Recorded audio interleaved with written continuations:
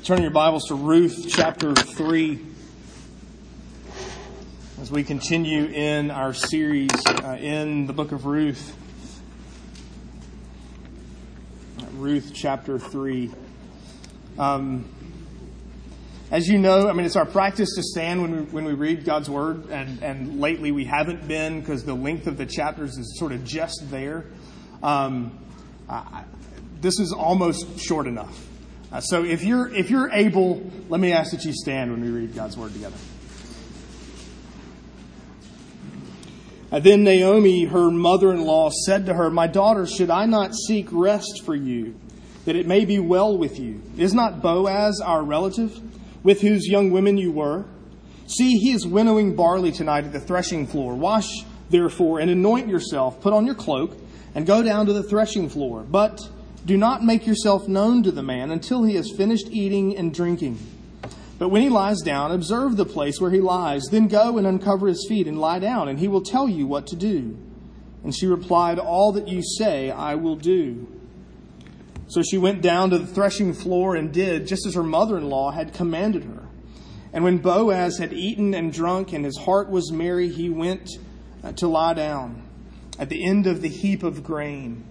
And then she came softly and uncovered his feet and lay down. At midnight the man was startled and turned over, and behold, a woman lay at his feet. He said, "Who are you?" And she answered, "I am Ruth, your servant. Spread your wings over your servant, for you are a redeemer." And he said, "May you be blessed by the Lord, my daughter. You have made this last kindness greater than the first, in that you have not gone after young men, whether poor or rich. And now, my daughter, do not fear. I will do for you all that you ask. For all my fellow townsmen know that you are a worthy woman. And now it is true that I am a redeemer, yet there is a redeemer nearer than I. Remain tonight, and in the morning, if he will redeem you, good. Let him do it. But if he is not willing to redeem you, then, as the Lord lives, I will redeem you. Lie down until the morning." So she lay at his feet until the morning, but arose before one could recognize another. And he said, "Let it not be known that the woman came to the threshing floor." And he said, "Bring the garment you are wearing and hold it out." So she held it, and he measured out 6 measures of barley and put it on her. And she went into the city. And when she came to her mother-in-law, she said, "How did you fare, my daughter?" Then she told her all that the man had done for her, saying, "These 6 measures of barley he gave to me, for he said to me, 'You must not go back empty-handed to your mother-in-law.'" She replied, "Wait, my daughter, until you learn how the matter turns out. For the man will not rest, but will settle the matter today." The grass withers, the flowers fade, but the word of the Lord stands forever. Let's pray. We pray, O Holy Spirit, that you would teach us. Open our ears to hear, our hearts to listen and to heed, our minds to understand. But more importantly, we pray that you would be at work even in our wills, that we would be conformed more and more into the image of Christ. For it's in his name that we pray. Amen. You may be seated.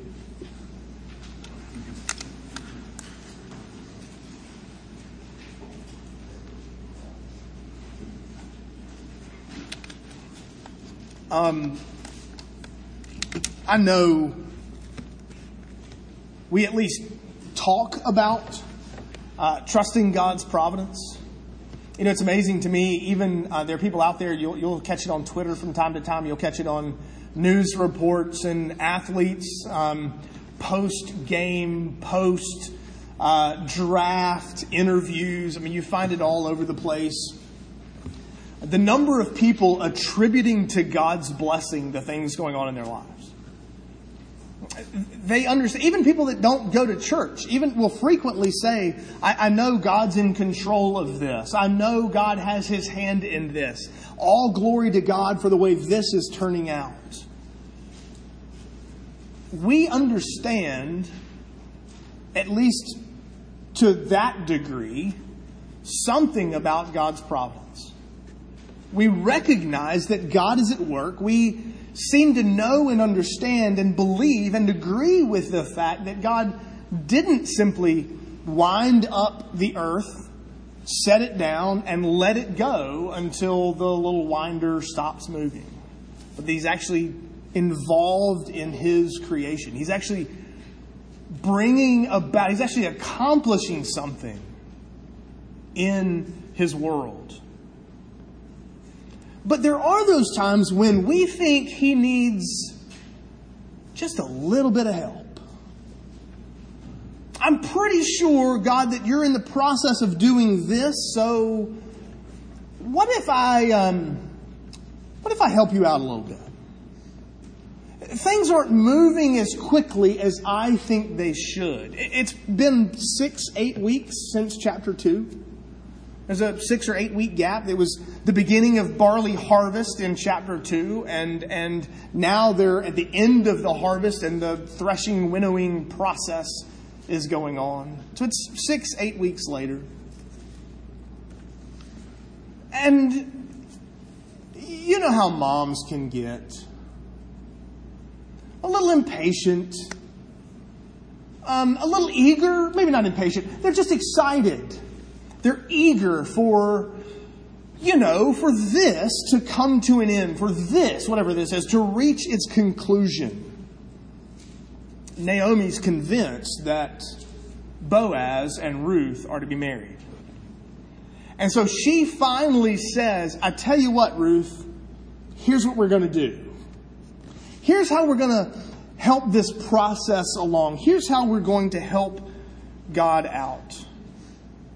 Because keep in mind, the one that marries Ruth doesn't get a mother-in-law. She gets Ruth's mother-in-law.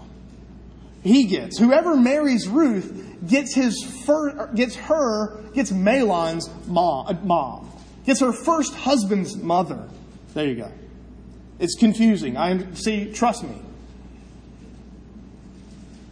There's a package deal. And Naomi sort of takes matters into her hands in this passage. And there are a couple of things I want us to see. First, understanding grace changes your attitude, and understanding grace changes our actions. Naomi is plotting. The chapter starts at least with Naomi plotting to get Ruth and Boaz hitched. Now, I guess technically she doesn't say that to Ruth.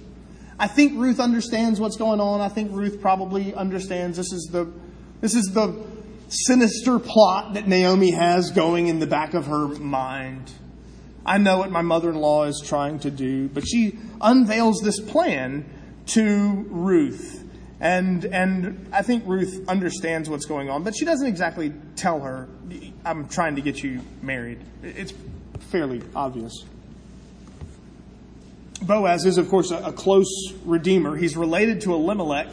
He's not Mahlon's brother. So technically, this isn't one of those Deuteronomy 25 levirate marriage law deals where two brothers and one of them gets married and dies before they have children. It's the other brother's responsibility to take his brother's wife as his wife and provide children. The first son born would belong to the first husband, the brother.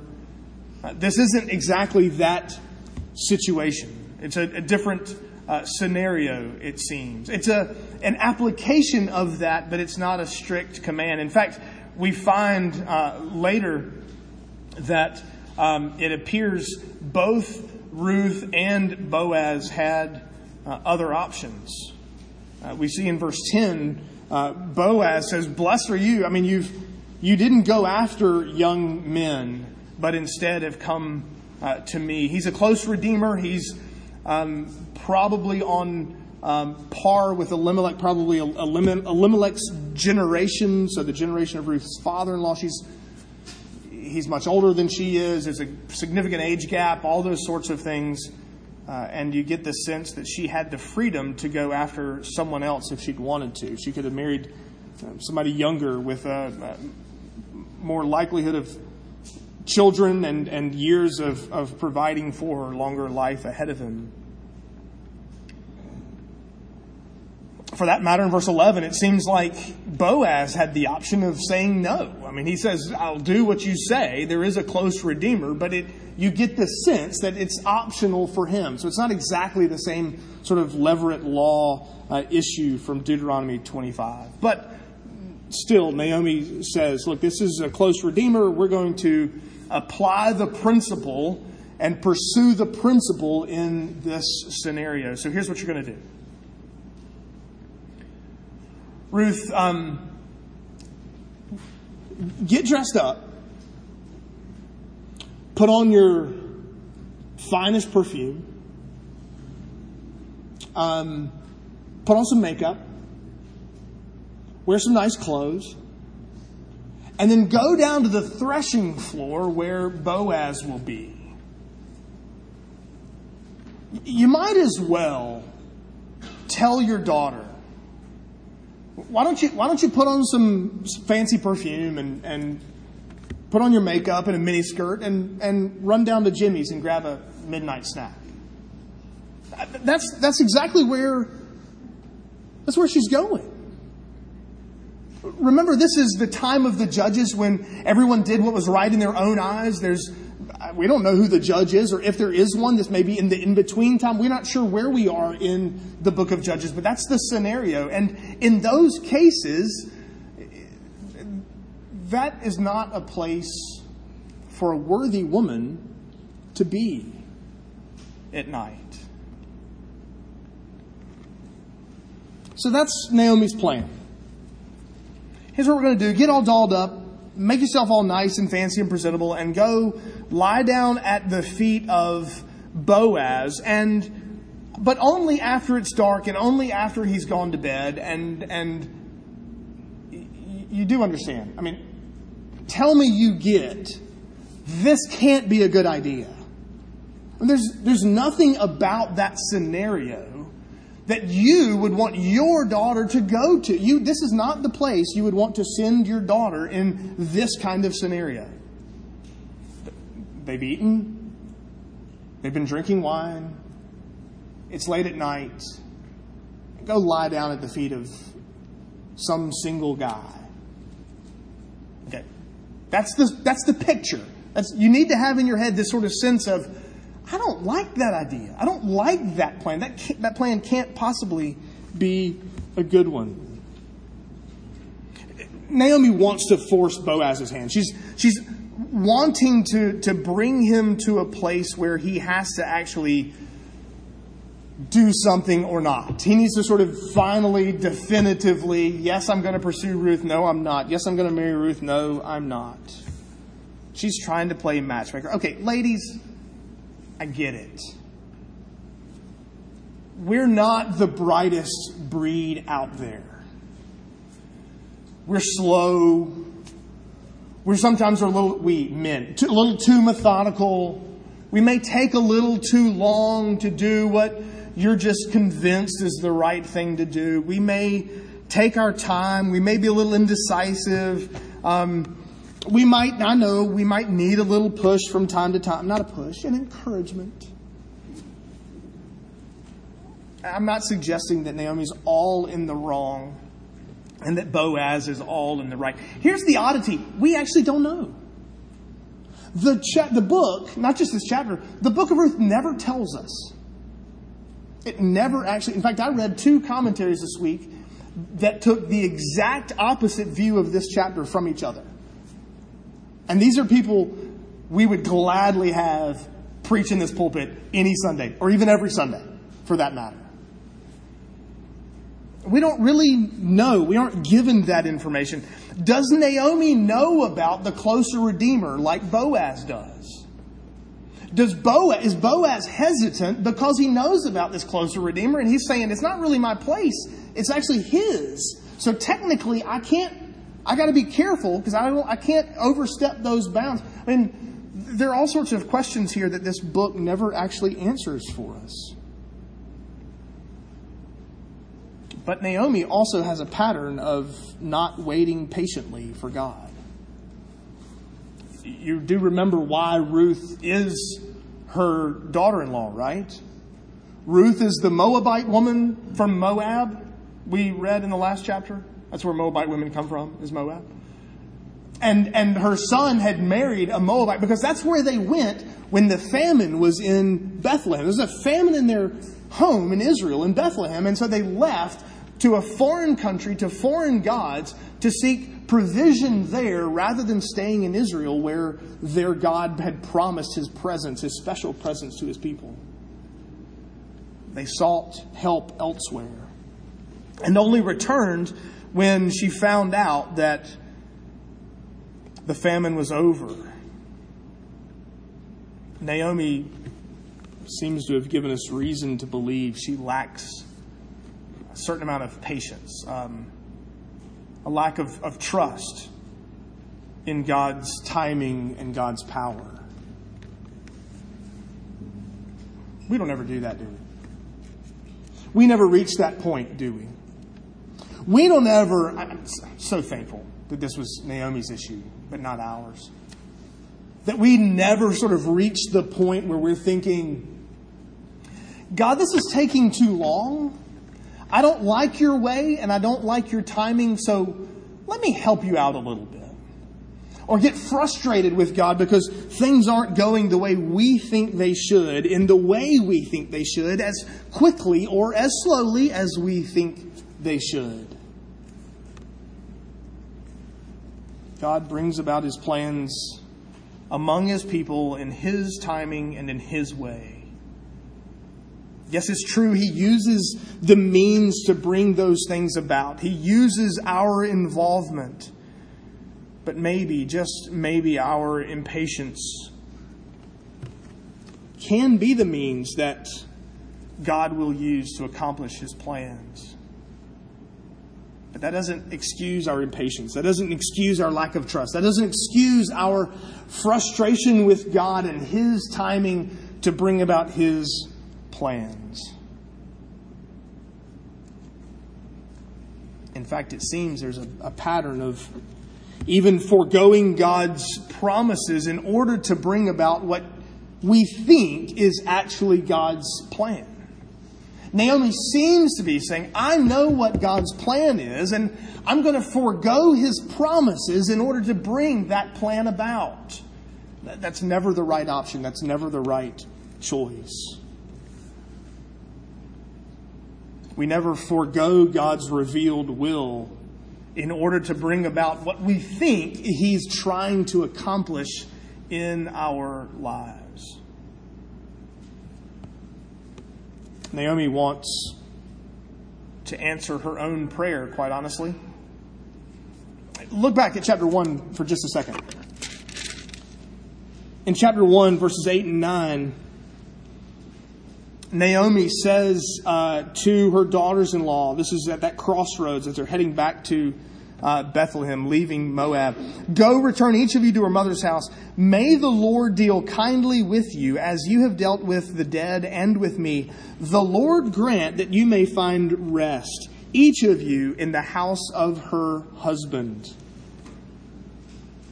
And now here in chapter 3, Naomi saying, it looks like I'm going to have to answer that prayer myself.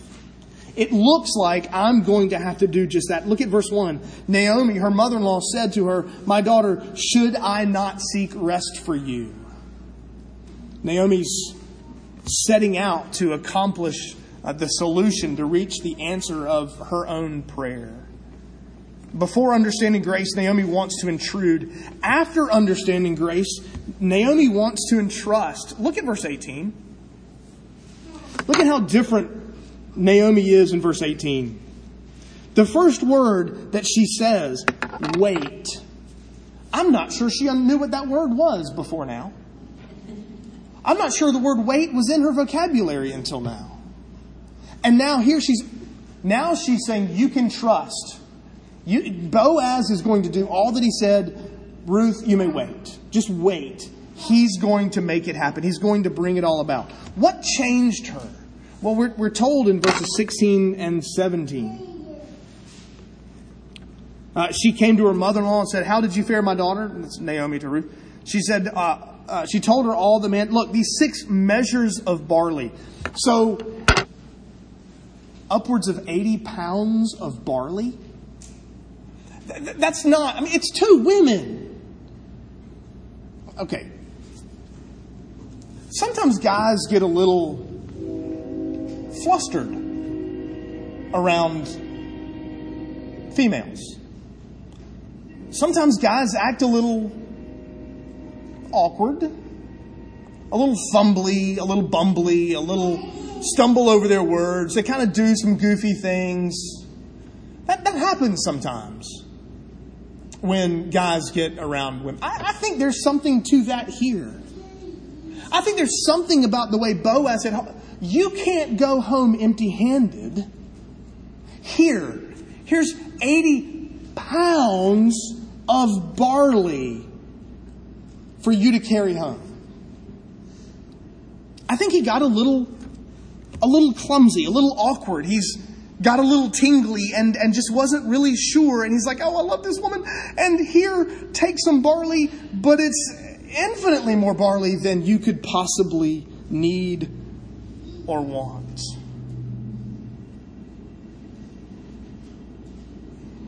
You do realize Naomi left Bethlehem full and returned empty. Those were her words in chapter 1. Naomi left Bethlehem and went to Moab. When she left Bethlehem, she was full. And when she got back to Bethlehem, she was empty. Naomi watched this night as her daughter-in-law left empty, came home full. That's grace. That's the picture of God's grace in our lives. That's the very essence of grace. Did you notice what we read in Ephesians 1 just a few minutes ago? That God has blessed you with you got some blessings in the heavenly places. That's not what it says. Blessed you with every spiritual blessing in the heavenly places. This is the picture of grace in their lives. This is the picture of grace in our own. God has done overwhelmingly more than you and I certainly deserve, even than we think we even need. All that He's given, He's lavished His grace and His goodness on us. Just as Boaz says here, just take all of this. You can't go home empty-handed. You have to have something for your mother-in-law. Here, take all of this. That's the essence of grace. So committed to the church is Christ that every spiritual blessing is ours because of our union with Him. What do those blessings look like? Well, at the very least, they look like our justification. We have been freed from the penalty of sin.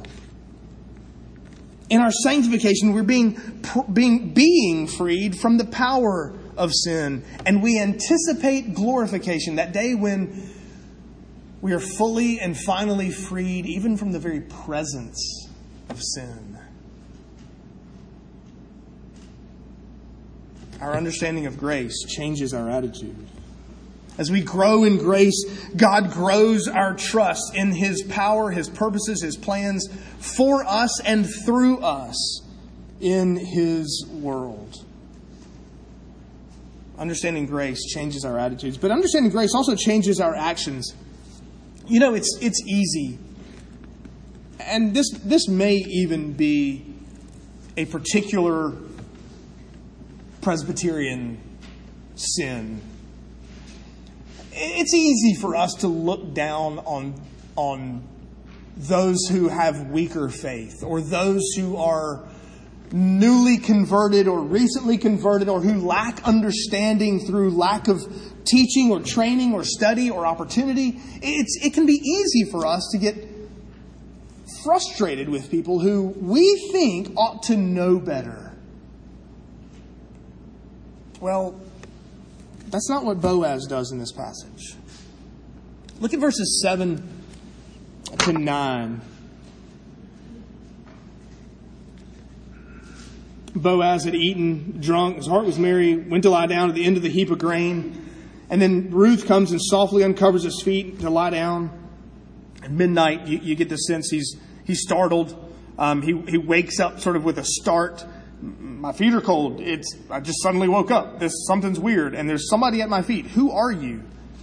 You sort of get the sense that she's scared the life out of him, quite honestly, as one would expect. And then in verse 9, who are you? She said, I'm Ruth, your servant. Spread your wings over me, over your servant, for you are a redeemer. So Ruth just proposed to Boaz. That's proposal language. That's, you get this in Ezekiel 16, I think it is. It's the language of, would you spread your wings to cover me and take me under your care and your protection? She just proposed to Boaz. It wouldn't have been completely inappropriate for him to say, now you know that that's not proper. You know that that's really not the way things are supposed to work. I mean, technically, that's true. And technically, he could have corrected her. And he could have even lovingly and kindly done so. But that's not at all what he does. Rather than correct her, he cares for her. I've had, this chapter just makes me sing Wake Up Little Susie. The movie, it wasn't so hot. Didn't have much of a plot. We fell asleep. Our goose is cooked. Our reputation is shot. We're watching this movie together. We're on this date. We fell asleep, and now it's ridiculous o'clock in the morning, and everybody's going to start talking about us. Notice Boaz goes to great lengths to protect her reputation. He goes to great lengths to make sure that her and their reputations are not shot. We're told in verse 11, she's a worthy woman. Boaz is described as a worthy man in chapter 2, verse 1. The word sort of carries with it the notion of might or strength or wealth or force. It has to do, in fact, it's actually used in Proverbs 31 of the godly woman. It has to do with character. It describes godly character. Incidentally, in the Hebrew Bible, the book of Ruth comes right after Proverbs 31. So you get Proverbs end with, here's the picture of a godly woman. And then the Hebrew Bible goes, well, now here's another picture of a godly woman. Here's an example. We call her Ruth. Both of them are noble. They're worthy people. They're people of good character. And Boaz reinforces that. Verses 13 and 14. She goes away, but notice he made sure that she left before anybody could recognize people. No rumors. No word going around that Ruth is a floozy. That Ruth is just out there at the threshing floor throwing herself at people. He makes sure she's provided for, she's cared for with food, but also he commits to her. We see his commitment to her. I will do all that you've asked. In fact, I will do it tomorrow. When the sun comes up in the morning, if this other Redeemer doesn't want you, then so be it. I will make sure that all you've asked is exactly what happens. Boaz understood grace, and we see it in his commitment to Ruth. But we also see it in his commitment to the law. Because in verse 12, he says, technically, I'm not the close redeemer. And if we're going to apply the principle of this levirate marriage idea, then technically it's Billy Bob's job. We don't know. We're not told his name. We're going to call him Billy Bob. We never find out his name. It's his place. It's his role. He has first right of refusal. And Boaz is unwilling to usurp that right just to do what he wants to do. Just to accomplish what he wants to accomplish. The closer Redeemer has the first right of refusal.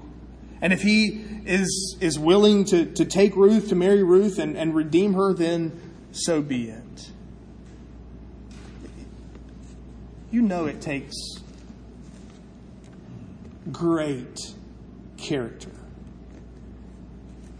A well-dressed, nice-smelling, made-up woman shows up at your bed and sleeps at your feet, and you wake up at midnight in pitch black dark and discover her there.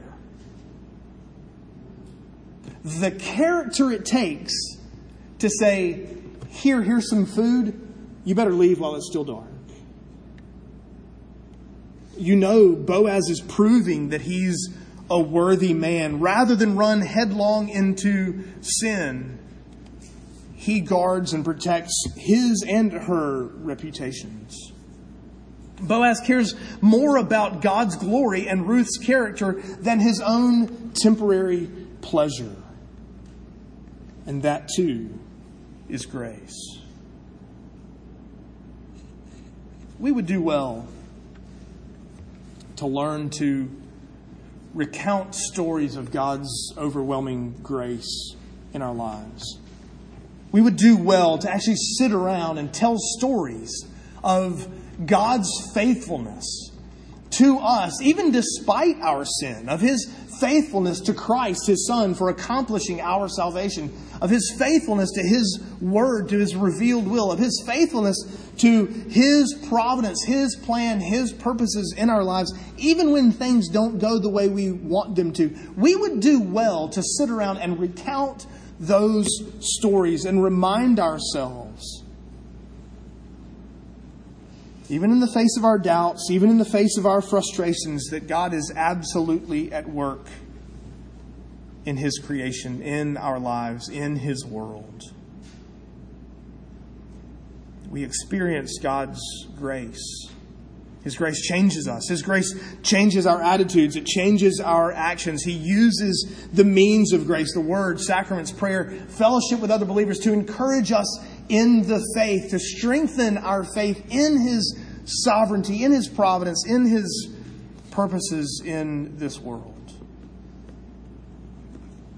Oh, that He might strengthen our faith. Oh, that He might, that as we recount glimpses, just small tastes of His providence in our lives, He would strengthen our faith and trust in His wisdom and in His plan. Let's pray together.